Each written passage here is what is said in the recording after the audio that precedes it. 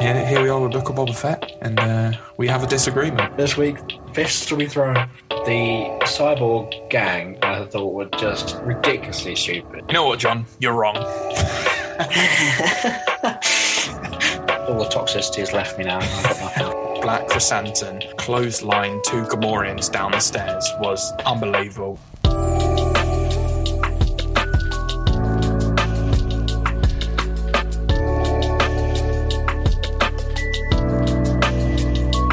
Hello there, and welcome to episode 41 of Live from Vader's Castle. As always, you're joined by your two hosts, myself, Dan McQuarrie, and my co-host, John Lee. How are we doing, John? Hello there, Dan. Yeah, not too bad. How you doing? Oh, I'm wonderful. I'm ready to get stuck in to this Book of Boba Fett discussion.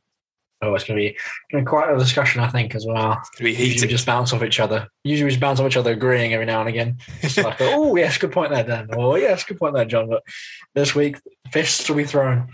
Yeah, I know. I was going to say, we've actually not had that many disagreements over Star Wars content in the time that we've been doing this podcast. And the things we do disagree on, we actually haven't got around to talking about yet. I think this is the first time where... spoiler alert, John has a different opinion to me on this episode. I've got a different opinion to John, so we'll see how this discussion goes.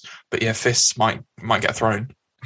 Yeah, I mean, it's just one of those things, isn't it? There's bound to be something in our series of podcasts where we disagree on something. It's taken 41 episodes, I think, pretty much to get there, but. Yeah, we made it through an entire season of Bad Batch, being pretty much on the same level with like every episode. Like the episodes that we didn't rate so much, we pretty much agreed on. The episodes that we really liked, we pretty much agreed on. And then here we are with Book of Boba Fett, and we have a disagreement. So we're definitely going to get stuck into that. But before we do, how's life, John? Any updates for the fans? You moved anywhere like I have? No, I'm still in my same old bedroom as always, and the fans will be disappointed to hear that I haven't started the new High Republic book yet. It's sitting on my bedside table, tempting me. Every night I look at it and go, "Oh, should I read this?" And then I'm like, "Oh no, I'll watch some more TikToks for an hour."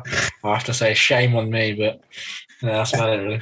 So to our friends on Instagram to our Star Wars book community friends on Instagram who are waiting for the Live from Vader's Castle Fallen Star podcast episode, this is why you're waiting. This guy over here.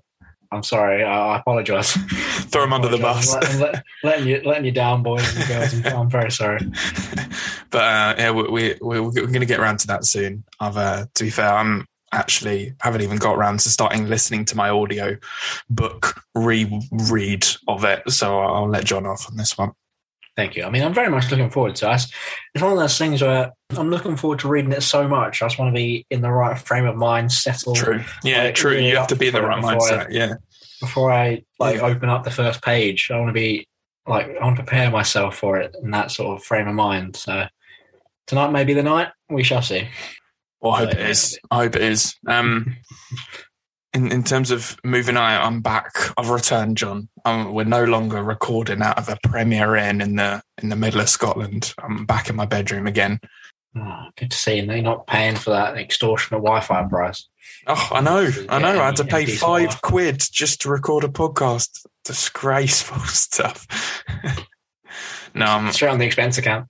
Yeah, exactly. That's me back from my week away working. Might not be that long before I'm away again, but this podcast is a train that can't stop. So we always find a way. Yeah, exactly. I mean, we've got to keep these weekly episodes going, especially with such hot topics such as Book of Boba Fett to talk about. Yeah, exactly. At least until the end of the season, because we had a discussion about doing the classic podcast thing where you do season 1 and then you do a whole new launch for season 2. And I think the discussion was we were going to hit episode 50 and then start season 2 of Live from Vader's Castle. So maybe we'll take one single week off when that happens, or 2 or 3. We'll see. It's going to be one of those things that come back for season 2 and I'm sure the fans were expecting some sort of big life change or something, and I'll be like, no, still the exact same me, live at home, same job, same whatever, nothing's changed. But We're just here for season 2. John will just be gone because we've argued so much on this episode that he'll actually just get kicked off the show, and I'll replace him with our mate Joe. Yeah, I mean, all full to you. It was, yeah. If Joe was the second host, every episode would be an argument.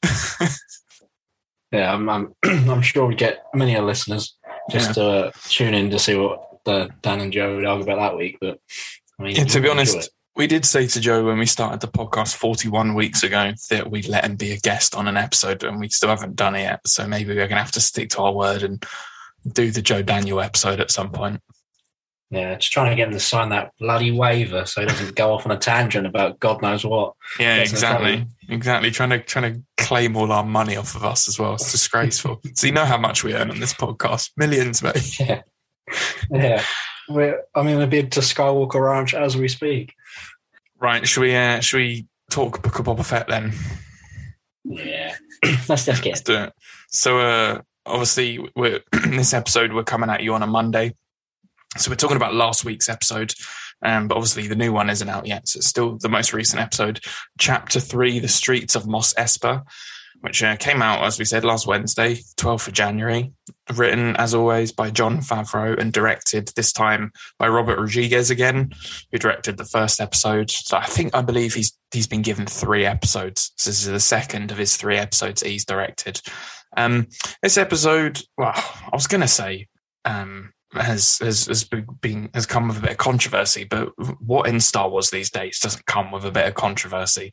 But there's been some backlash, which we come to expect with anything Star Wars related. But this one I feel like is a bit wider reaching. I feel like it's got to people such as yourself, John, that I wouldn't describe as toxic, who even have their issues with this episode. So it's not just like the toxic people who hate it because Disney has made it. It's like actually, it's spread its wings out to people who are fairly on board with Star Wars, who just have some problems with this episode. So there's definitely been some backlash, and I think we're here to talk about it.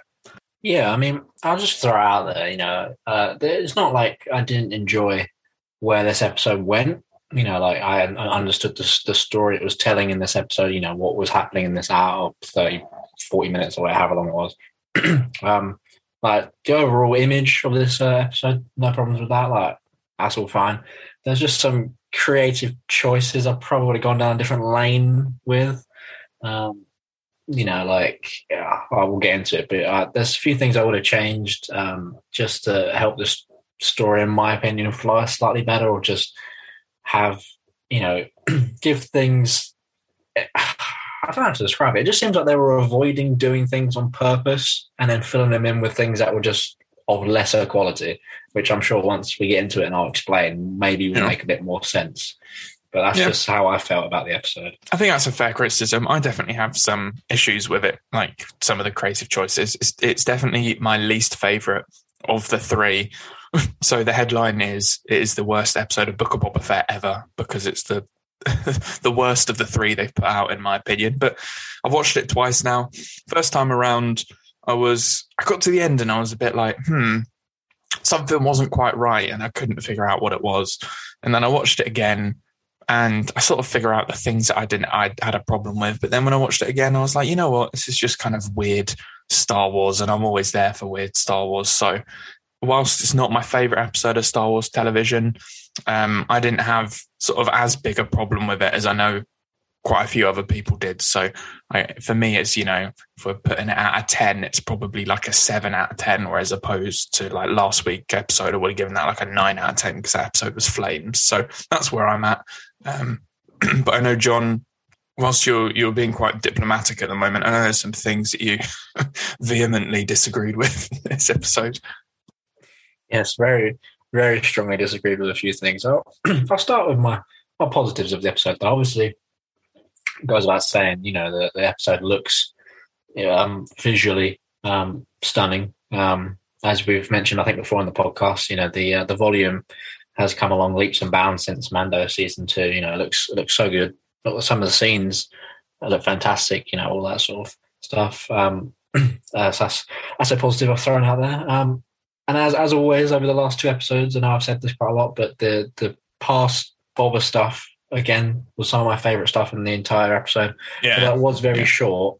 I did really enjoyed those scenes. So I think at the moment, the past Boba stuff has really been standout for me, and it continued into this episode as well.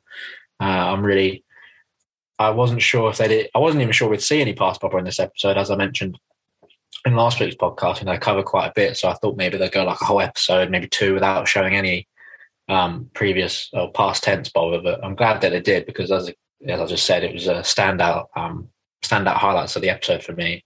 So yeah, I'm really enjoying where they're going with that time frame for that character. I'm on board with that. Yeah, the flashback was definitely a delicious little treat in this episode. It was much shorter, but I think I felt like that was a good decision, because I think the first 2 episodes were sort of very prominently flashback, and then the present day stuff was a bit shorter. This time they sort of flipped the formula on its head, and they gave more time to the present day stuff and a little bit less time to the flashback, which I personally liked. I thought it was a really effective flashback. There's a couple of things that I have slight issues with, but then there's also things that I thought they did incredibly well with the flashback. So we'll get to that when we sort of speak on it in a little bit more detail.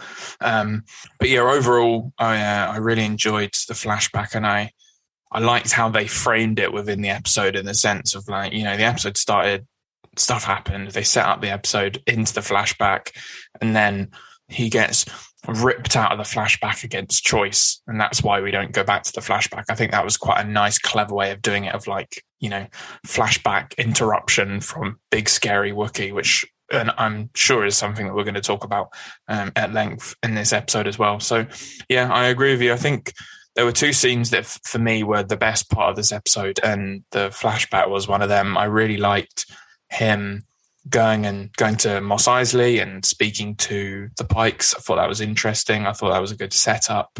I like how they're starting to tie together the 2 storylines, with the Pikes being a antagonistic threat in both the past and the present, which I think is really interesting. Clearly, whether the Pikes are the big bad of the series, we don't know yet, but it's definitely looking like that. So that's interesting. And the just the absolute horror of Boba discovering that his Tusken tribe has been slaughtered by the Nikto Sand Riders. I thought that scene was incredibly emotional, really, really sad. Particularly the shot of Tamara Morrison putting the young Tuskens sort of not fully made gaffy stick onto the fire. Funny how when we started this podcast series on Book of Boba Fett with episode 1, we said how much we hated that little kid. I wouldn't think I would have been so upset seeing his representation of his dead body, because we didn't see his actual dead body being put on the fire. So yeah, it was all very very emotional and very, very beautiful stuff. Did you feel similar ways? Did that Tusken scene make you feel nice and upset?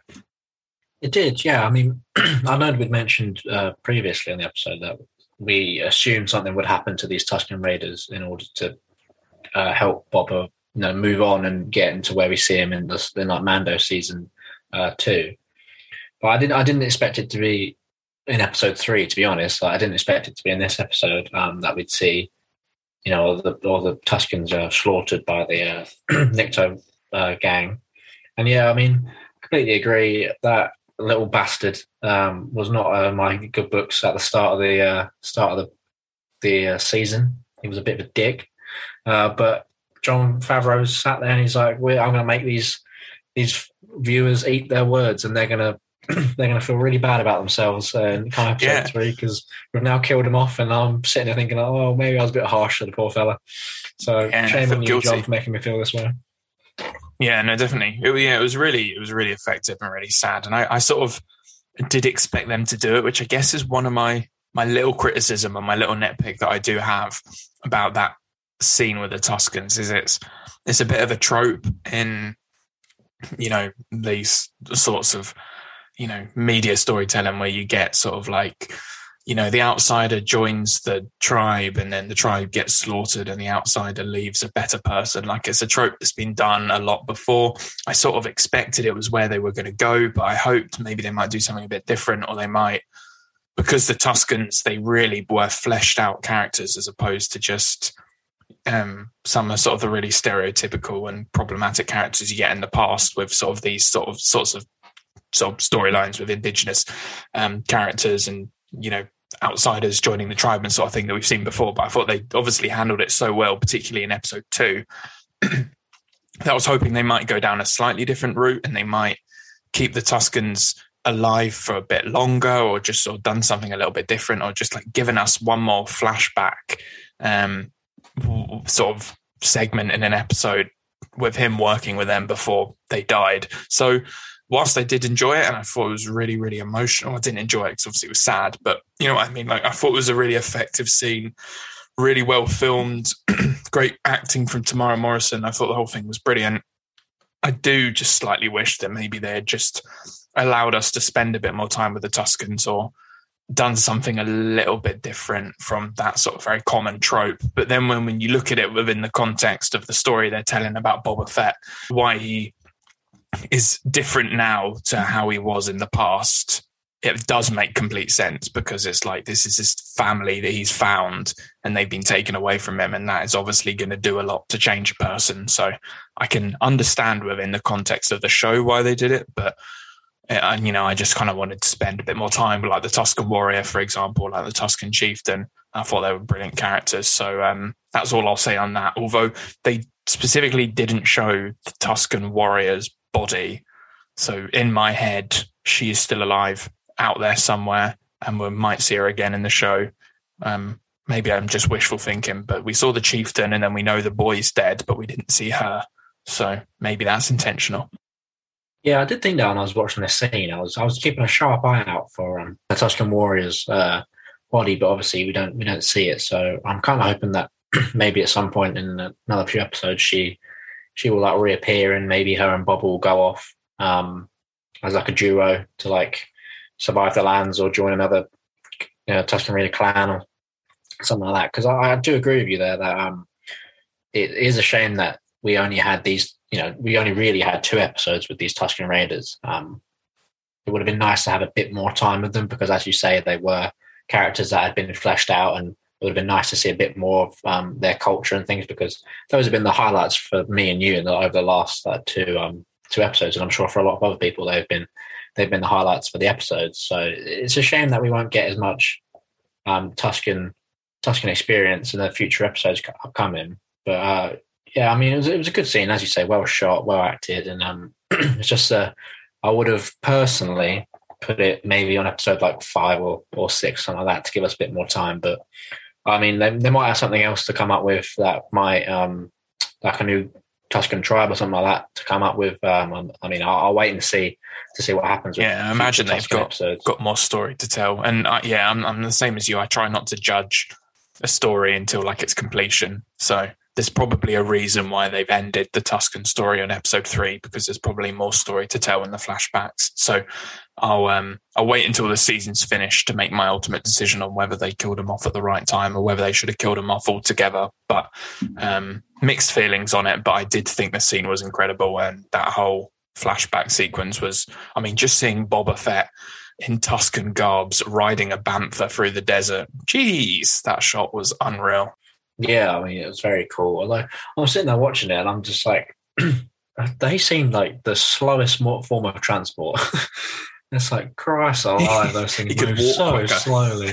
Yeah, I was like, I get you don't want to be walking in the desert for like miles on end, but I was like, Christ, can we just these things speed up a little bit? Maybe it's like, you're there for days. I mean, have you seen how slow camels are, John? It's I guess it's the equivalent, really. Yeah, but have you seen those camel racing? You've seen camel racing? Actually, true. Bantha racing. Those camels can move. We haven't seen bantha racing yet, so maybe it exists. I would enjoy seeing that. To be fair, like Tuskens down the races, all gambling on the beers. Yeah, great laugh. On the beers, on the black melon juice that they dig out from the ground. Right, John. You've given me some positives. You've probably got a few more positives that you can bring up later. Let the people hear it. What did you not like about this episode? Let's talk about it right now, so we can give the listeners what they want. A good Live from Vader's Castle argument. Where do I begin? That's actually a great question. Where do I begin? I'm just going to go off the top of my head. Things that are popping into my head. The conversation at the beginning with the guy complaining about his water, I thought I enjoyed the conversation up to a point, and then I was like, okay, now we're just running around the houses here. Like, just get to the point. You're Boba Fett. Just ask him what he wants, and he can leave. The cyborg gang, I thought, were just ridiculously stupid. Like, as soon as there was mention of a cyborg gang, I was like, oh, they're augmenting themselves with like battle droid parts and like droid parts. I was like, they're going to be badass. You know, I was picturing like any Marvel fans out there, their names drawn a blank on me, but I'm pretty sure they're like an X-Men villain, the Ravagers, Reapers, something like that. They're like a badass bunch of cyborgs. I had that picture in my mind. You know, I was expecting like a guy with like a super battle droid arm, something like that. So he's like, you know, just out there mowing down people if the time came to it. But what enhancement did they have? Some guy had some stupid eye. Another woman had like an arm from like what seemed to be like a service robot that's provided no use whatsoever. Another guy had like a little torch flamethrower in his arm, but you know, he's going to use it for welding. I don't know what else good he was bringing to the table with that. They just, yeah, I don't know. They'd fit in well in Cyberpunk, like their vibe, I would say. Or like, what's that film with Harrison Ford and Ryan Gosling? Blade Runner, yeah, maybe something like that. But I didn't like them. Interesting. I didn't like their car chase. I thought that was embarrassing. Yeah, I mean that's the one thing we can agree on. But we'll definitely get on to the Vespa chase. Yeah, I didn't like the well, it's more part of the chase, but I didn't like the the mayor's like assistant. I thought his acting wasn't as good in this episode, and some of the action shots, like in his car chase, were just dreadful. I don't know why they chose to zoom in on his face so often. And I know this is a real pet peeve of mine, and I understand why they're doing it. But I think 3 episodes in, it's actually starting to bug me. Is how often Tamara Morrison takes off his helmet. Like, I get why they're doing it. Now you can go back to the video on Twitter. He's like, "And this is the moneymaker, baby." And it's like, you were completely right, Tamara. Like, we all love seeing your face, and you have some absolutely fantastic facial expressions when you're acting, and you are a great actor. But there's just some scenes, and I'm just like, especially in this episode, I was just like, you do not need to take your helmet off. Like, it adds more drama and like intensity if you leave it on during this conversation, sort of thing. Especially, I think, I can't remember what one I'm specifically thinking of. I imagine you're talking about when he's talking to the cyborg gang right at the beginning, and like halfway through, he takes his helmet off to speak to them. That's one. Yeah. And another one is when he's sitting in his throne. And I'm like, if you're sitting in your throne, put your helmet on because you'll look more intimidating. And that's the point. Well, I get why he doesn't, because obviously he's at home chilling. But I'm like, if you put your helmet on, you'll seem more intimidating to people. And that's surely what you want when they come to like pay tribute or like request help from a crime boss. Right. I think that is it. But you may inspire me later on to think of something else. But that is it. No, so I just thought I'd just let you vent there a little bit, John, just so I can come in and dismantle your argument. You can try. I'm kidding. No, actually, to be honest, I can understand quite a lot of the criticisms for this episode. I think a lot of it is just like stylistic choices, which some people are going to like and some people are not going to like. For me, this episode is the Attack of the Clones of the sort of Jon Favreau and Dave Filoni collection of stories, you know, from Mandalorian and Book of Boba Fett. This to me felt the most like Attack of the Clones, and all the stuff that people hated about Attack of the Clones when it came out, you know, bright colors, stuff that looks out of place for Star Wars, you know, cheesy sort of chase scenes and cheesy use of robots. I mean, I'm just thinking of like when they put C-3PO's head on the battle droid, everyone was raging about that. So for me, like, I can understand a lot of criticisms because like some of the stuff is quite out there, quite wacky. stylistically an interesting choice when you're sort of going for like a sort of more gritty crime style story. However, most of the stuff, and I will talk about the stuff that didn't really work for me, most of the stuff just ended up working for me just because I'm one of those people, I quite like Star Wars when it gets weird. Like, for years, Attack of the Clones was my favorite prequel. Like, I preferred it to Revenge of the Sith for years. And the only reason I now prefer Revenge of the Sith is purely because the memes of Revenge of the Sith are spicier for me. But like, I was one of those people where like everyone clowned on Attack of the Clones, and I was always an Attack of the Clones defender because I just thought like it was nice to see Star Wars getting really weird and really sort of like Dex's Diner being something that like loads of people thought looked really dumb, or like the flying cars on Coruscant being another thing that people were like, oh, it's too shiny, oh, it's this, or it doesn't look like Star Wars. So stylistically, that stuff never really bothered me with Attack of the Clones. It was the issues I have with Attack of the Clones are more, story and acting wise, not stylistically. So I guess that's one of the reasons why some of those wackier choices that were made in this episode didn't really rub me the wrong way in the way that it sort of rubbed a lot of other people the wrong way. I just find it quite interesting that quite a lot of the people I see really clowning on this episode are people who really love the prequels.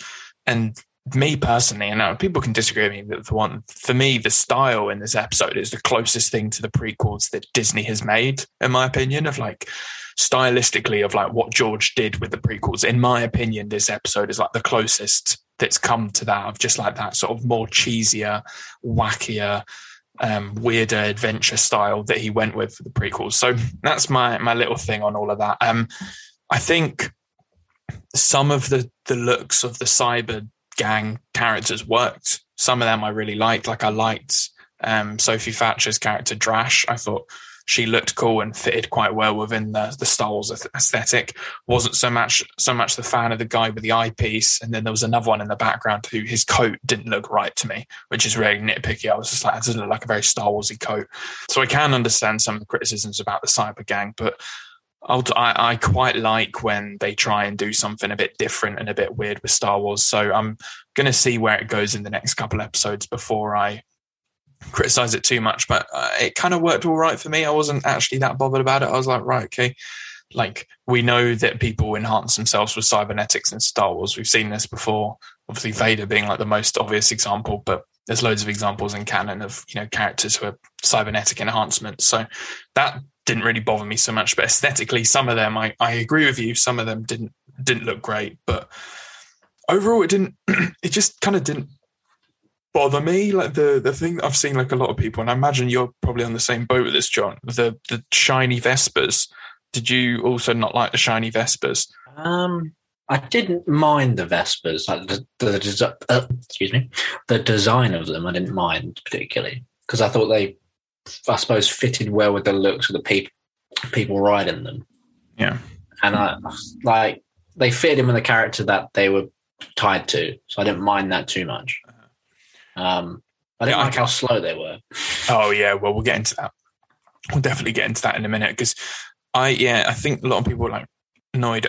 I think shininess wise, they maybe could have been like the tone on the Vespers could have been turned down just a little bit, but I personally disagree with the notion that Star Wars shouldn't be able to have bright colors in it, because have you seen the prequels? I mean, there were a lot of weird bright colors. I mean, the pod racing had a lot of weird bright colors in it, and it was not really something that ever bothered me in the past. So I'm not trying to take apart people who have issues with the episode, because I do have issues with the episode as well. But I think some of like the stylistic stuff that some people didn't like, I personally didn't mind. I'm going to be a defender of at least Drash, who is the name of Sophie Thatcher's character, which is like the main one of the cyber gang that they've been dealing with. I'll be a defender of her character because I actually thought she was quite a cool character. I like the way that she sort of stood up to Boba Fett. Seems like a badass. Looking forward to see where that character goes. So I'll fist fight anyone who says anything otherwise about that character, even you, John. But I think the thing that I do think is the most problematic thing about this episode is that chase sequence. I just didn't think it was shot very well.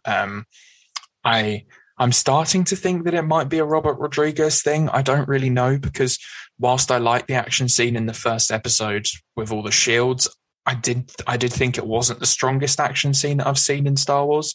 And then with this chase scene as well, was like, really not that good.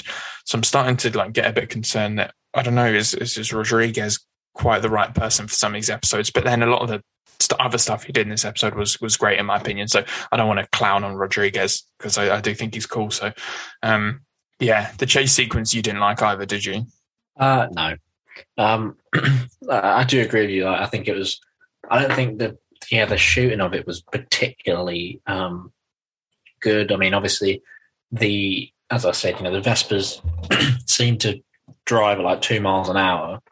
There wasn't much intensity being built, and as I mentioned in my rant a minute ago, like some of the shots of Mokshire's like assistant just made like no sense to me. Like there were certain shots when like he's like waving people out the way, and it's just like that wasn't necessary. And like, who cares? Like, he seems to be a character, works for like one of the biggest, who's like seems to be leading up to one of the biggest crime bosses in like Tatooine. He's secretly making deals with the Pikes, this sort of stuff, and yet this guy's worried about running over some guy in Mos Eisley. The hive of scum and villainy. Like, who cares?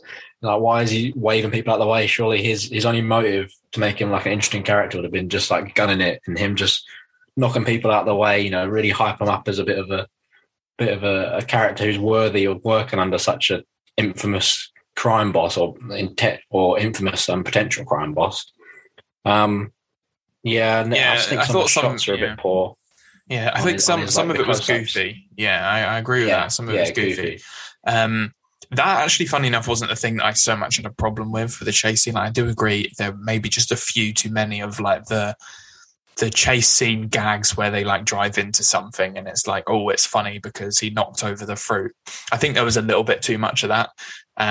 It was very sort of like Back to the Future 2, Indiana Jonesy, which I do quite like chase sequences like that if they feel fast paced and if the gags are balanced. Which in this one, I think there might just be one or two too many of them, including some of like the close ups on his face. I agree with you there.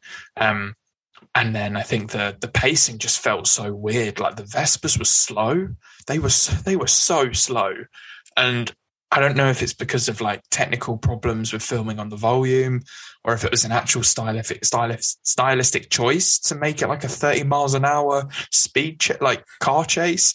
I don't know, but there were some shots where like it looked quite quick, and I was like, okay, this is all right. And then like when I watched it back, I was like, yes, some of those shots look so slow, and it just I didn't really feel it like the way that you should feel a chase scene. So. I mean, the one I compare it to is the one in Solo, at the beginning of Solo in Corellia, when Han and Kira are trying to escape from Corellia. Like, that is a sick sort of speeder chase that they did with a similar sized speeder vehicle and people chasing them. And that one felt really fast paced. And I don't know if it's the TV budget or the volume or what it quite is, but it didn't work. But then some of the bits actually really cracked me up, like him going through the painting of Boba, Jabba, Bib Fortuna was genius. I thought that was so funny. I actually like laughed out loud when I saw that. I thought that was brilliant. So there's still things I quite liked in the scene. Yeah, I'll give you that bit. That did, but actually did crack me up. That was a nice little gag there. I think, to be honest, I just think the biggest thing I've seen people complain about on Twitter, and I completely agree with it. It's like right at the end of it, obviously, once he's crashed into the fruit, which is obviously the same fruit that was in that Rebels episode where they went on that Meilu runs. The Meilu runs episode of Rebels, which I was like, that's a nice nod. I'll give them that. Is the fact that we have Boba come in and land off his jetpack right at the end. And it's like, I just sat through like 2 minutes of these Muppets chasing each other around Tatooine while obviously Boba Fett is following from the skies on his jetpack, and we don't get to see that. Like, how do we not get to see an awesome thing of Boba flying through the streets of Tatooine, like, on his jetpack? You know, like, they could have added in some shots of him like following from above or something like that. And then maybe that could have helped made the chase look a bit faster from like the air or something like that, or having him shooting from the air or something every now and again. You know, like, it's one of the most iconic things about Boba Fett is like the jetpack, and like we all want to see like a Mandalorian riding around on his jetpack. You know, the hype that was in Mando season 2 when he eventually got his jetpack, and you know, we all love the Obi-Wan Jango Fett scene when Jango's like in his jetpack like shooting down at Obi-Wan. Like, that's badass. And like right before the chase started, obviously Boba Fett's there, standing there, and the other guy sped off, and I was like, oh, he's going to fly off, isn't he? He's going to and we're going to get a cool like POV from the sky chase sort of thing with maybe the other robots, cyborg people at the bottom, like giving chase in their Vespers. I was actually really excited for it before it started, and then Boba just stands there and goes like, "Oh, go get him," and off they go, and then Boba comes in at the end to just claim the glory. I was like, well, that was a wasted opportunity. I think it's the fact it's a wasted opportunity is the thing that's annoyed me the most. So yeah, I'm going to go ahead and disagree with you there, John. And here's my reason why. Whilst to be honest, it would have been really cool to see, and I'll do if they go 7 episodes in the season without us having a cool Boba Fett flying around in his jetpack scene. I'll eat my words right now, and I'll say I was wrong. But I don't really. The reason that didn't bother me so much is because Boba is, in my mind, he is accepted that he's a crime lord now, which means he has to get his underlings to do his dirty work to prove that he's a leader. Like, for me, this whole episode was about him growing his entourage, growing his army. He's seen these people who can clearly fight and fend for themselves, and he thinks, right, these are the sort of people I need working for me because I need enforcers. I need to be respected. People think they can ambush me in the street, and the guy at the beginning said no one respects you. So in my eyes, him sending them to do it instead of him works fine for me, because it's like Bob is saying, well, this guy's a little rat. I'm way too good to be chasing him through the streets of Tatooine. The little people will do that for me. So that's sort of my justification for that. Yes, would it have been cool to see him flying about in his jetpack? Yeah. Do they need to do that at some point in the season? Absolutely. But am I bothered that he's getting people to do the dirty work for him? Not really, because that's sort of what crime lords are supposed to do. Like, we never saw Jabba the Hutt do any of his dirty work because, well, firstly, because he's a big slug, so he couldn't really get around that quickly. But I think Boba is trying to figure out what it means to be a crime lord. And I think in this particular moment, he's like, whilst I'll wander the streets and speak to people so they can see me out and about, I don't really need to be seen chasing little weasels through the street. That's a job for Fennec, or a job for my Gamorreans, or a job for my new cyborg gang.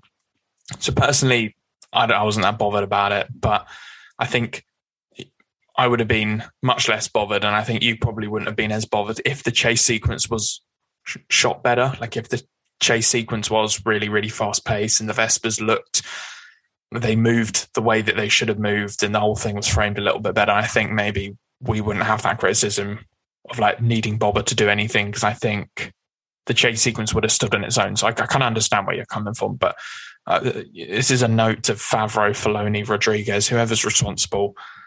You guys are great. You guys are talented, but come on, the Disney money you're sitting on right now, you can do better chase sequences than that. So that's all I'm going to say on it. I've made my peace. I mean, surprisingly, I do agree with you. Like, that was part of obviously after watching it and being like, oh, what the hell, and then sitting on it for a bit, I was like, yeah. I mean, it is something that, you know, I could understand why Boba would send out his goons to do it instead of himself. And I, again, completely agree that, like, if the chase scene had been, like, as good as it should have been, then, yeah, I mean, myself and probably a lot of other people wouldn't have really cared that Boba hadn't gone and done it himself. I think it's just because it was a disappointing chase scene. And then seeing Boba coming at the end, you're just like, oh, for God's sake, like, why have I just wasted my time with that when this could have happened? And and sort of stuff. So I do agree. If the chase scene had been better and slightly bit more exciting, then we wouldn't have even, like, the thought of Boba doing it wouldn't have even crossed my mind, probably. Yeah, and I think that's that. Yeah, I think that's a pretty fair criticism. I think that some people are still struggling to come to terms with the fact that this is a completely different Boba Fett. Like, he is trying to be a leader, a crime lord, and not just a reckless bounty hunter. And I think whether people like that decision or not is completely down to personal preference. But I think we need to let the show play out before we all decide it would have been cooler if Boba was just a bounty hunter. Like, maybe we get into the end of the season, we're like, you know what? Probably would have just been cooler if he stayed a bounty hunter. But I trust that the reason they're going down this route and the reason that they're trying something different with Boba is because it will make for a more interesting story. I mean, I've said on the podcast before, I think Boba is more interesting in this show than he's ever been before, because we're seeing this very different side to his character. So, yeah. I mean, yeah, fair enough. I'm sure they've got things up their sleeve for future episodes. So yeah, I'll hold out judgment on Boba's badassness in the present tense of his storyline until all the episodes have come out and I've watched them. But yeah, and I mean, I suppose, should we segue into the next disappointing thing for me? I mean, I know we disagree very much on this scene. Is it something that as subtle as the guy saying "mate," or is it a whole scene? Oh no, it's the whole scene. Like, well, that guy saying "mate" at the end, he's dead to me. Like, oh god, what was that about? Yeah, I'm going to be honest. Boba saying "mate" to the Massive in episode 1 was funny, and I liked it. I don't need every single person in Star Wars to start saying like colloquial English terms. Like, it's not. As someone who grew up in England, I don't want to hear it in the same way that I don't want to hear people saying colloquial Scottish terms in it either. It's just Boba Fett can say "makes" is Tamara Morrison, but I kind of don't want like Cockney Star Wars characters. Yeah, and it's like, it was so bad. I think by that point in the episode as well, I was like, I'm not gonna lie, like, I was not giving it like that little conversation like my 100% attention. Like, I don't know what I was doing. I was probably like on my phone or something. And he said "mate," and I like looked up at the screen and I was like, "What?" Like, it dragged me away from whatever I was like actually focusing on. And he said it, and I was like, I had to rewind it. I was like, "What?" I was like, yeah, it kind of took me out of the moment. Yeah, I was like, why is some sort of like Cockney geezer like talking to Boba Fett? Like, it made no sense. I wasn't Sands of Tatooine. I wasn't a massive fan of his character, but as I said at the beginning, I liked Drash. So we'll see what they do with these cyborg characters. Maybe next episode they'll do something cool with them, or maybe they'll all die apart from the one cool one who I like, Drash, and then I'll be happy, and everyone else will be happy, or they'll still moan because one of them survived. I don't know. But yeah, I do agree that was a bit of a weird, like, yeah, it's all right, mate. It's like, there's a difference between saying like, yeah, it's all right, mate, and Boba's little joke with the no hard feelings, mate. Like, that was funny, but this didn't work for me. So, Jon Favreau, when you're writing your script next time, can you stop putting mates in it? Yeah, there's only one allowed per season, and you've used it up already, mate. Yeah, it gives me PTSD back to when I was making my film, and my actor Reese couldn't go more than one line without putting a mate at the end of his sentence, even though it was not on the script. And we literally took 2 hours trying to film one scene. He kept on saying mate, so the word is banned. John, mate, do you want to talk about the scene that you don't like? Yeah, I mean, I know we disagree on this one, and I feel like this is more of a controversial one than the one I was talking about earlier. And this is the fight between Boba and Black Krishanta. Yeah, you're wrong. I just did not enjoy it at all. Yeah, you're wrong. That's a bit of an overreaction. I enjoyed the beginning of it, and then I tell you the moment when it really was. I was like, oh, this is the way it switched for me. Is I was enjoying the fight up until I think it was when Boba did like a nice little dodge roll out of the way and went for his like gauntlet. and like picked it up and then just got like dragged away and like didn't manage to do anything with it. And I was like, I feel like had Boba got the gauntlet, I'm assuming that was one with the flamethrower or something, like that would have changed like the whole fight for me. And I think it's just like episode 1 Boba, you know, he got a bit mugged off by those assassins, which is like fine. You know, there was like 8 of them. It was pretty intense, a good fight. I'll give him all credit for that. That was fun. That was an interesting scene. It set the tone for where Boba is at the moment, you know, sort of thing. But I was really, it's probably just me hyping up a bit, you know, me wanting to see something that I'm probably just like overhyping or something like that. But I just felt like, again, just Boba just got his ass handed to him, which is fine. You know, he's fighting a Wookiee, not just any Wookiee as well, you know, like one of the most notorious, you know, deadliest Wookiees in the galaxy. But I just feel like the fight could have been slightly more even because, again, Boba had to, like, you know, he got help from the cyborg people, which is, again, fine. They seem to be setting him up for something. But I was just slightly disappointed, and that's probably my own fault for hyping something up. But I just feel like the fight would have gone so much, it would have been so much more compelling and interesting, in my opinion, if Boba had managed to get his gauntlet, you know, set Krrsantan on fire or something and reset the fight. Like, not, I don't want Boba, you know, burning Krrsantan and he like dominates him, like the fight's over in the next 10 seconds. Like I was hoping for like a reset in the fight and Boba being able to, you know, compose himself a bit and then like an actual scrap would begin. Because obviously he got sucker punched and, you know, grabbed out the tank, which is, again, that was exciting because that was like, oh my God, how did he get in here? You know, like, what's Boba going to do? Like, he's dead, surely. Obviously he's not because there's like 8 more episodes to come or whatever, but it's like, oh my God, he's dead. Like, what's going to happen? So I was really hoping for like that would be like a reset point and then we could get into like the proper fight, or like that would have bought Boba a few seconds to maybe put on like his like chest piece and helmet or something, and then the real fight would have begun or something like that. Just I think it was just very one-sided until obviously Boba got help, which I think is like just something that I'm not entirely on board with, and maybe like in another 3 episodes it might grow on me a bit more. But you know, it's 2 times now that we've had Boba Fett basically being rescued by someone else in the episode. And I just, it doesn't quite sit well with me. Like maybe I need a bit longer just to sit with it and digest it. But for me personally, it's just not how I wanted it to go. You know what, John? You're wrong. No, I'll give you the reasons why I disagree.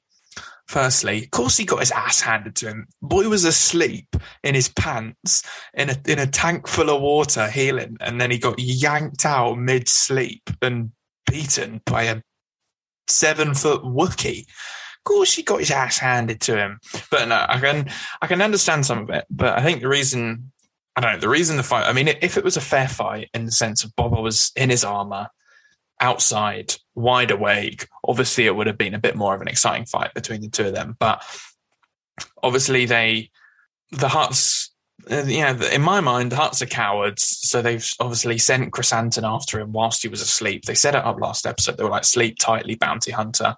Boba should have probably clocked onto the fact they had said that and maybe thought, oh, I'm not going to sleep. But, you know, learn from your mistakes. So obviously, you know, the plan was we'll send Krrsantan when he's out Sparko and we'll get him killed then. So they're cowards, and I think that's how the Hutts have always played it. But I think the whole thing about him going for his gauntlet, I think that was fine because it led to him picking up his gaffy stick. And for me, that was cooler because, like, one of the things about Boba Fett is the question of, like, without his armor, is he even that tough a guy? Like, if you just bumped into Boba Fett in the street and he was just walking around in a pair of jeans and a t-shirt, like, is he still Boba Fett? Like, is he still a tough guy? And I think obviously we've seen in the flashbacks that he loses his armor and, you know, he's still tough and he's, you know, deals with that Nikto gang in Tosche Station. And I think, you know, in this moment, I think it's just another bit of added piece to his character of, like, you know, it's like, for me, it was connecting back to the flashbacks, you know, he goes for the gauntlet. The gauntlet doesn't work for him, so he goes for the gaffy stick, and the gaffy stick does work for him for about 10 seconds until Chrysanthemum overpowers him. And he whacks Chrysanthemum in the back with a gaffy stick and stabs him in the leg. I thought that was awesome. But I realistically think, the two of them having a scrap, the only way that Bobber wins is by keeping the high ground, staying up in the air and launching rockets at the boy. Chrysanthemum's a tough. He's a gladiator. He's used to just beating on people. So I think it's fairly realistic in this situation that Bobber's going to lose because he's just walking around in his underwear. But he still gave Chrysanthemum a run for his money when he got hold of his gaffy stick, which for me ties back to his connection with the Tuskens and his strength through that bond that he had with them. And then I'm going to be honest, I just thought the rest of the fight was just fun. Just seeing Black Chrysanthemum clothesline 2 Gamorreans down the stairs was unbelievable. It made me laugh. It made me smile. It made me very happy. I thought it was really cool. I liked the little shot when Drash's character walked in and flicked the little flick knife out. I thought that was a cool little shot. And then I really liked Fennec Shand being smart enough to use the Rancor pit to subdue him and eventually get the whole thing together. So personally, I liked it. I liked the Gamorreans getting involved, and Bobber at the end being get him to my back to tank. I don't know. I just thought it was cool. The shot of just Chrysanthemum pulling him out the back to tank just really made me jump. I was like, geez, it's happening. And I thought it was a really, really cool action scene. I thought it was quite gritty and quite brutal. And I genuinely was scared for Boba Fett. And I think I think that's something to do well. I think it's a tricky one because Disney have found Lucasfilm have found themselves in a position where they have people making videos every day on why Rey should never have won every single fight that she was in when she didn't win every fight she was in. She was too OP. And then now they're being told that their main character is too weak. And it's I think it's a tricky one to get around because everyone has expectations of things. But I think a Mandalorian, he gets his ass handed to it. Mando, Din Djarin gets his ass handed to him a lot, but then he also wins. And I think we're just happening to see Boba getting his ass handed to him because he's not a Jedi. He's not this massive, unstoppable beast. He is just a human being. And yeah, he's one of the strongest bounty hunters going. And when he's fully in his armor, you can't mess with him. But I think it's just unrealistic to assume that he's always just going to be ready to win a fight. And I just don't think we've ever seen him getting caught off guard in the comics and stuff. And now we are seeing him get caught off guard. It's right, of course he's going to take a couple L's. But for me, I think the reason they're doing this is so we see a different side to his character. And we don't just see this unstoppable badass and that's all he is. We actually see a human being behind the armor and that sort of thing. So I don't have a problem with it.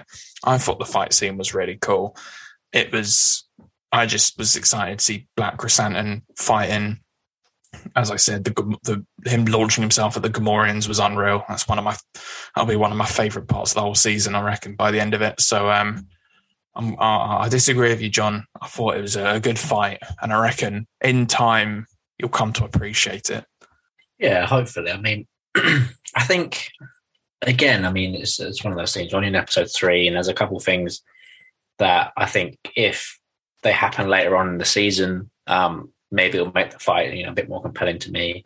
I think we definitely need to see Black Chrysanthemum again because he appeared in episode 2 for basically a cameo, and he was badass in this episode. But again, as you said, he was beating on a man standing there in his underwear.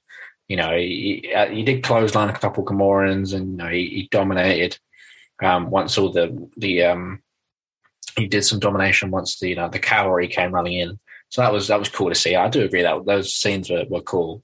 And I just hope we get to see a bit more of him. I would like to see him maybe go up against Boba again, maybe later in the season when Boba's, fully armored up and they can actually have an even fight. I think it'd be a bit of a waste not to have, not to show off Black Chrysanthemum to be capable of going toe to toe with Boba, even when he's all armored up. I think that would be a bit of a waste. So hopefully if we get to see that, maybe I'll look a bit more fondly on on this fight. That's fair enough. It's fair enough. Still think you're wrong. You toxic idiot.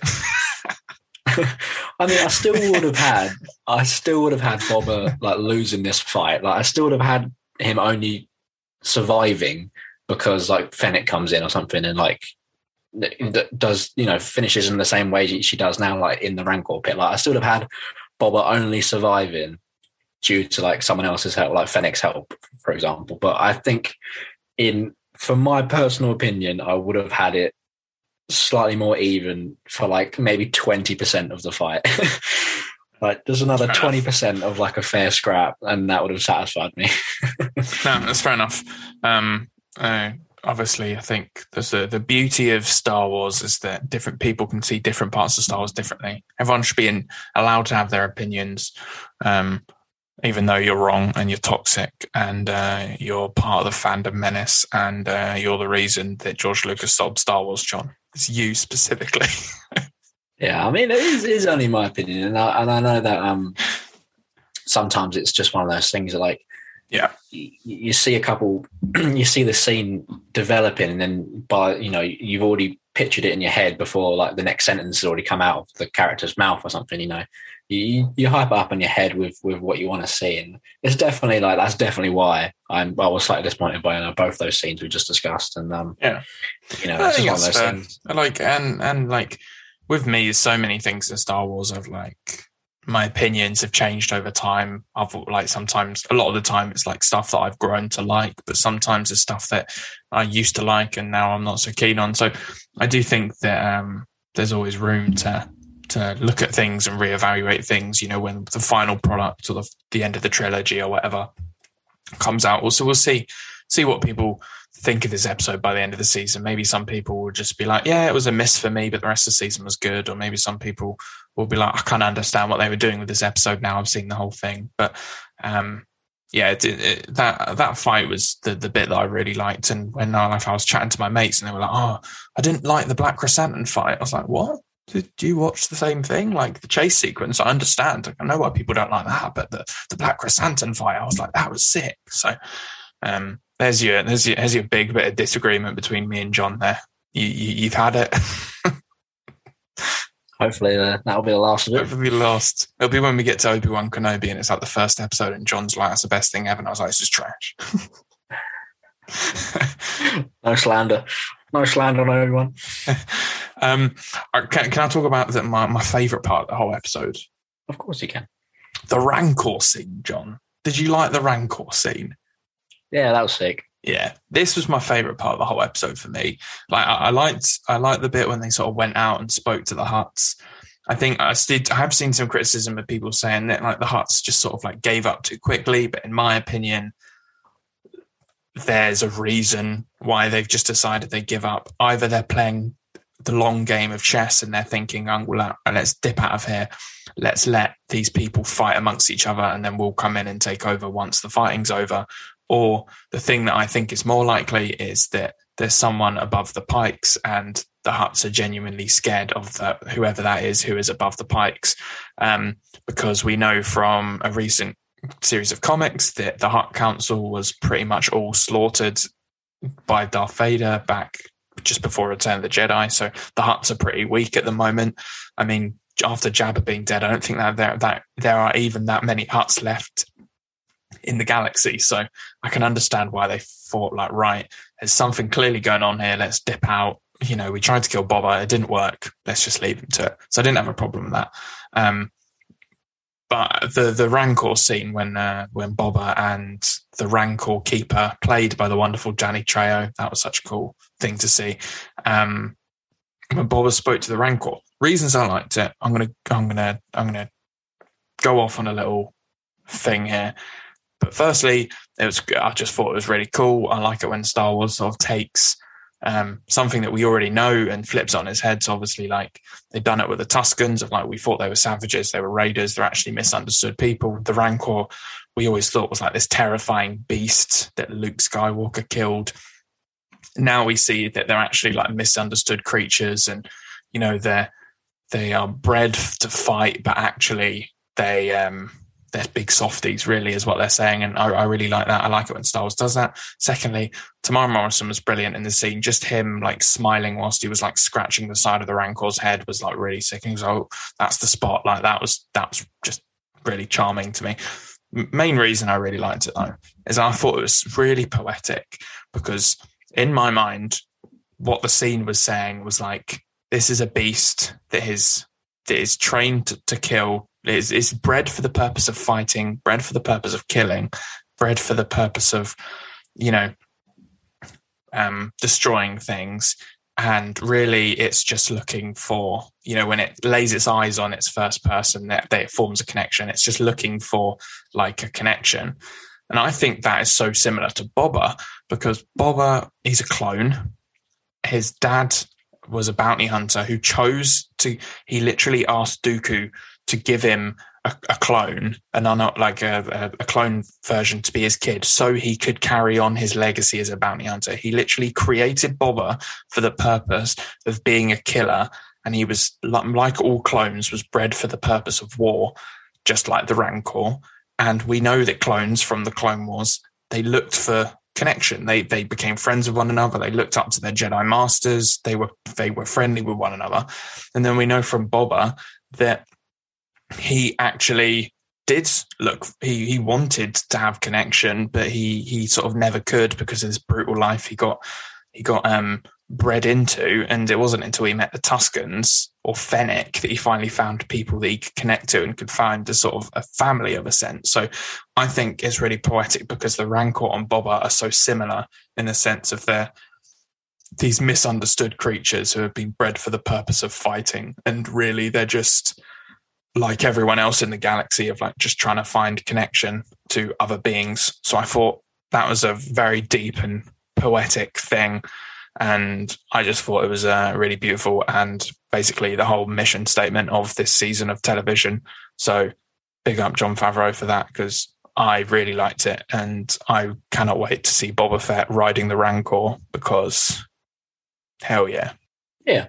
I mean, beautifully said. I don't think I could add much to what you just said. I completely agree with that. I'll just add in the extra points that came from for me with the Rancor thing. I mean, one, obviously, it just reminded me very much of in Return of the Jedi, after Luke slaughters the poor Rancor. You have the Rancor's like keeper, who's clearly very distraught at the Rancor being killed.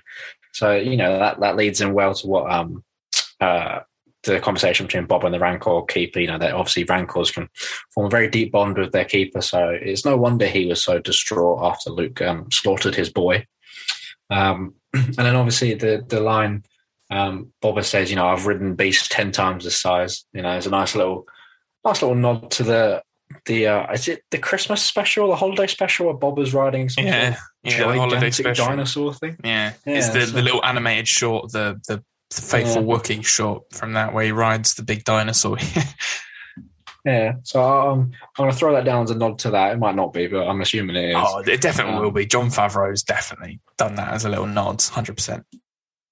Yeah, so that's some little takeaways I got from that scene. But yeah, I completely agree. A great scene, and you've analysed that beautifully with Boba and the Rancor there. Completely agree with everything you said. So nice. Thank you. See, we've come to agreement again after disagreement. I also liked that Danny Trejo mentioned the Witches of Dathomir. Just hearing their names being said in live action was like, hell yeah, give me more Witches of Dathomir. That was really cool, actually. Yeah. So yeah, no, I thought that was probably my favourite scene of the thing. I cannot wait to see this sort of like connection with the Rancor develop. I loved it in the High Republic when we saw Jedi riding Rancor.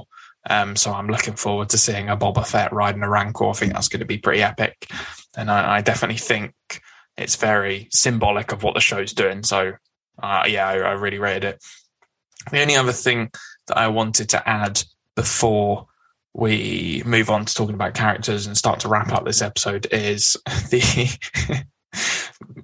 earlier thing of me talking about how this was like the most prequel episode of the Book of Boba Fett was, I don't know if you noticed it, but the scene where there's the Womp Rat running along outside Jabba's palace that the bird grabs, and then there's the other alien which grabs the bird, like the two of them at the same time, and I assume you know what I'm talking about. Yeah, I do. I remember watching that and being like, geez, man's timed it well. There's always a bigger fish. It was like just out of the Phantom Menace, wasn't it? Always a bigger fish. Always a bigger fish, exactly. Yeah, that bit made me laugh. I saw that and I was like, that's just so Star Warsy. And then we had the little cameo of the Bomar monk at the beginning as well, which was nice to see again. Yeah, I like the Bomar monks. But we didn't see any more Max Rebo this week, which was a damn shame. Yeah, I mean, I'm disappointed they couldn't just squeeze him in somewhere. Yeah. Just have him like walking along the background, something like that. Exactly, with his no arms, just walking on his... Have you been privy to this whole conversation about Max Rebo not having arms? I have. I think I saw on TikTok at some point this week. Yeah, where he plays with his feet. Yeah, that's Shaylo Ren is probably who you've seen doing that, isn't it? Mm. Yeah, there was the whole thing on TikTok just blew up on Twitter about the fact that he has no arms, and it's been confirmed by like Pablo Hidalgo and everyone that Ortolans don't have arms; they just have feet, which means that he plays the piano with his feet. And then the whole joke was that because the music he plays is jizz, that he makes jizz with his feet. So that was something that kept me quite entertained over the last week, I must admit. Anyway, should we talk about our standout characters of the episodes? If you even had any, John, because you're such a toxic hater. I do have one. Right, go on. I feel like I'm worried I might be jumping the gun with this, and that in a future episode he may be more of an obvious standout character. But I'm gonna give this one to AD8. H8. My God, what's wrong with me? 8D8, the robot. Because I feel like he had a lot more lines in this episode, and we all love a bit of Matt Berry.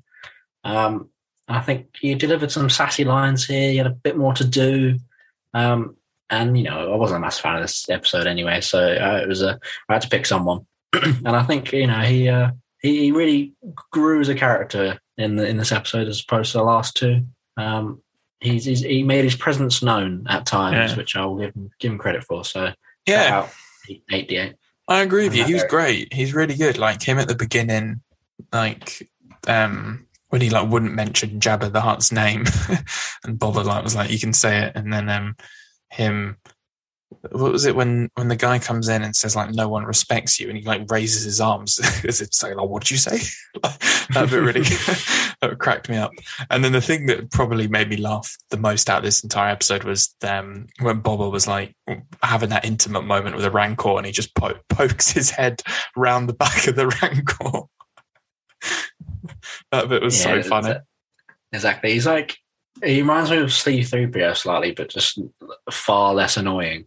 Like he's just there with a bit of sass every now and again, and I think if you just watch him in the background, he's actually quite amusing as well when he's just like in the background of a scene. But... We won't have any C-3PO slander on Live from Vader's Castle, John. How dare you? I'll take it all back. That'll be a feisty debate if we get onto C-3PO, because I've got a lot of defending for C-3PO.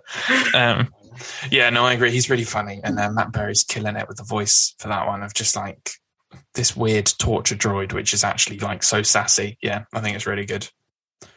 I agree. Well, my standout character he's currently nameless. He hasn't been given a name, but that is of course the Rancor Keeper himself, played by Danny Trejo, which is awesome. Just like when the close up of like, because I saw the guy in the background, like when the Rancor was coming in, I was like, wait a minute. I was like leaning into the TV, my laptop screen. I was like, is that? And then I saw Danny Trejo. I was like, hell yeah. Of course he's in it. It's Robert Rodriguez, his cousin or second cousin or whoever. A legend of the game, great actor in so many different roles in cinema history, and he's landed in Star Wars. And I also just loved on Twitter and Instagram, he seemed so gassed about the fact he's in Star Wars, so big him up.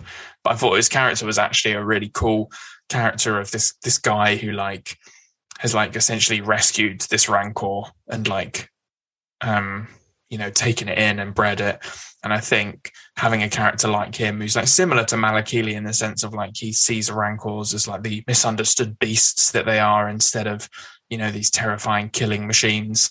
I think he's really interesting. And Yeah, I loved his character, and I hope we see him in the next episode teaching Boba how to ride the Rancor. And then I think it would be really funny if he says to Boba, he's like, "Oh, so you just got to like sort of do it like this," and then just be like a Bentha, and then they just both look at each other. That would be a class bit of dialogue into. I mean, it's always a pleasure seeing Danny pop up and things. I feel like over the last, I don't know, however since I can remember, he's just been one of those guys that just will show up with a cameo in something as like that Mexican guy. I don't want to sound stereotypical, but I just feel like that's what he's been doing in the last few years. He'll just show up as like the intimidating looking Mexican fella. And he's got an awesome mustache that just brings the heat with him.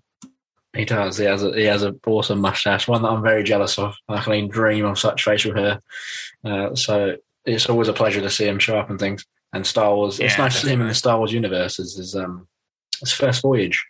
Yeah, it was cool. Big up. I hope we get a name for him, because at the moment he doesn't have a name. But I hope we get a name for him at some point. So, and then we get a Funko one day of just him and a Rancor. That'd be cool. And should we talk about background characters? Oh, sorry. I was just saying, imagine the size of the mustache on the Pop Funko. Yeah, they've got massive heads, so the mustache is going to be exquisite. Yeah, I'm picturing that. I'm like, we need that Funko. Should we talk background characters? Yes, I mean, I'm gonna go first, because I've got a beauty of one that I think is people are going to question whether it is even a character, because it's technically an inanimate object. But my favourite background character of this episode is Salacious B. Crumb, who you can see in the portrait of Jabba the Hutt that the biker guy rides into during the fight. And the reason I like this is because obviously the painting made me laugh. I thought it was really cool that we saw the painting there. And obviously I saw it and I was like, oh, there's Jabba, there's Bib, there's Boba. And then on my rewatch, I was like, wait a minute, there's little Salacious B. Crumb right there in Jabba's lab. Of course he's there, because that's where he always is. But I saw him and I was like, hell yeah, this is the closest we're going to get to actually seeing Salacious B. Crumb in Star Wars again. And I'm absolutely fine with that. But to all the Salacious B. Crumb fans out there, we got fed with that one single split-second blink if you'll miss it moment of seeing Salacious B. Crumb again on the screen. So I just have to put my thank you and appreciation out to Jon Favreau and team for delivering on the brilliance of Salacious B. Crumb by literally not even having him in real life, just a painting of him. I mean, legend of the game. R.I.P. to him. Pleasure to see him as always. I mean, that is a background character. You picked a niche background character there. Although, I know we say rest in peace, but Max Rebo managed to survive and Bib Fortuna both survived the sail barge disaster. So maybe Salacious B. Crumb survived as well, because last time we saw him, he got zapped by R2-D2 and jumped onto the roof. So maybe he made it out there alive. Maybe. Could this be foreshadowing his appearance in... Maybe it's foreshadowing the big return of Salacious B. Crumb. I mean, I'm on the edge of my seat. I'll be on the edge of my seat every episode, looking at every corner of the screen, being like, oh, where is he? Could you imagine if, he does appear? It's like, oh, I've been sitting here for a year waiting for them to bring Bosk back, and they don't bring Bosk back, but they bring back Salacious Crumb. To be honest, that would not surprise me. It'll get him out just for the novelty of it. Yeah, exactly. This is another week goes by and Bosk Watch continues to be disappointed. So hopefully next week. Anyway, John, your background character. My background character is a character that literally just wanders through in the background. Eagle-eyed fans will have spotted her and her trio of droids following behind her. That is Peli Motto. Fans of The Mandalorian would have recognised her straight away. She's obviously the Hangar Bay keeper woman in Mando season 1. The lady with the sass and the authority that puts Mando in his place a few times when it comes to looking after poor Grogu. So it's just a pleasure to see her going about her daily business, wandering the streets of Tatooine, followed by her droids. It's just always a pleasure to see a returning character.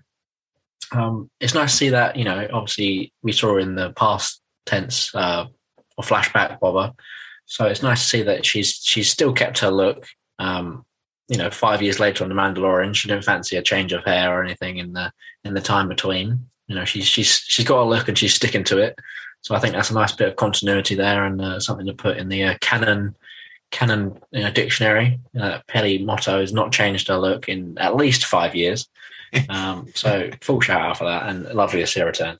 Yeah, no, it was one of the ones that when I was watching it, I was like, hey, it's Peli Motto in the background. I sort of like half expected her to then show up in the next scene, and then I was glad she didn't. I liked that it was just like a little nod for the Mando fans, because Mandalorian and Book of Boba Fett has really been built on like giving sort of like references to the original trilogy and prequels and all that sort of thing. But the fact that we've now got to a point where Jon Favreau is self-referencing his own characters that he created 2 years ago is just brilliant stuff. So I was glad that we had that little cameo in there. It was good fun, and a character that I'm sure will return again at some point in the future. She's made it into every season of the Favreau and Filoni verse so far, so I'm sure she'll be back for Mando season 3. Yeah, I hope so. That's a good point. It is nice that Favreau is now referencing his own characters in his shows. I mean, it shows we've gotten to a nice point in Star Wars now, and just a pleasure seeing her back. Yeah, absolutely.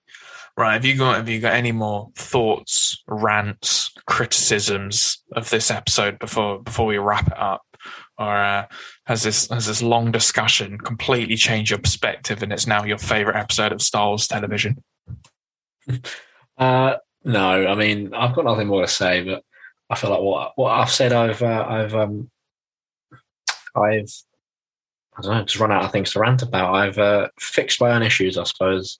Having to a rant about it was quite nice, and it's just nice to get out in the air. But I'm still looking forward to next week. Don't get me wrong, I still think that this whole series is going to be fantastic. And I think maybe it was needed to have an episode where I didn't quite enjoy it as much, just to maybe put me back on level for the rest of the series. I think I flew too close to the sun of my expectations and things that I personally wanted. So now we've got back to flying level. We can enjoy the rest of the series for what it is. Yeah, I run that risk when we get to the end of episode 7 and Bosk still hasn't arrived, and I'm just like, this whole show has been trash. It's been a waste of time. I don't want to do this podcast anymore. I don't want to talk about this stupid show and stupid Disney who didn't even put Bosk in a Book of Boba Fett show. That'll be me, spiteful me, when we reach the end of episode 7 and there's still been no Bosk. Yeah, see, I've had my doubts early on now. But yeah, no, I mean, as I said, I think it's the weakest of the 3 episodes we've had so far, but I still found myself really enjoying it. I find it fairly easy just to get on board with the weird and wacky stuff that Star Wars does sometimes. Was I on board with some of the technical aspects of the chase sequence? No, not really. Was I on board with a couple of the other decisions? Not massively, but vast majority of the stuff I liked. I will stand by the Black Chrysanthemum fight. I really enjoyed it. I think the cyborg gang is a little bit out there, a little bit weird, but I'm sort of mostly here for it. So we'll see where that goes in the future. But I definitely put myself as liking the episode a little bit more than like sort of the people that I've been seeing who have disliked it. But I also don't think it's an amazing, flawless bit of television. And I think that this is one of those situations where people who dislike the episode actually come at it with fairly valid points. And I think as long as we're all discussing Star Wars with respect and, disliking something because of valid reasons that actually exist within the context of show, and not disliking something for stuff that has nothing to do with the stuff that we're actually watching, then I think we can all get along fine. And I think me and John have managed to get through this episode without swinging any fists.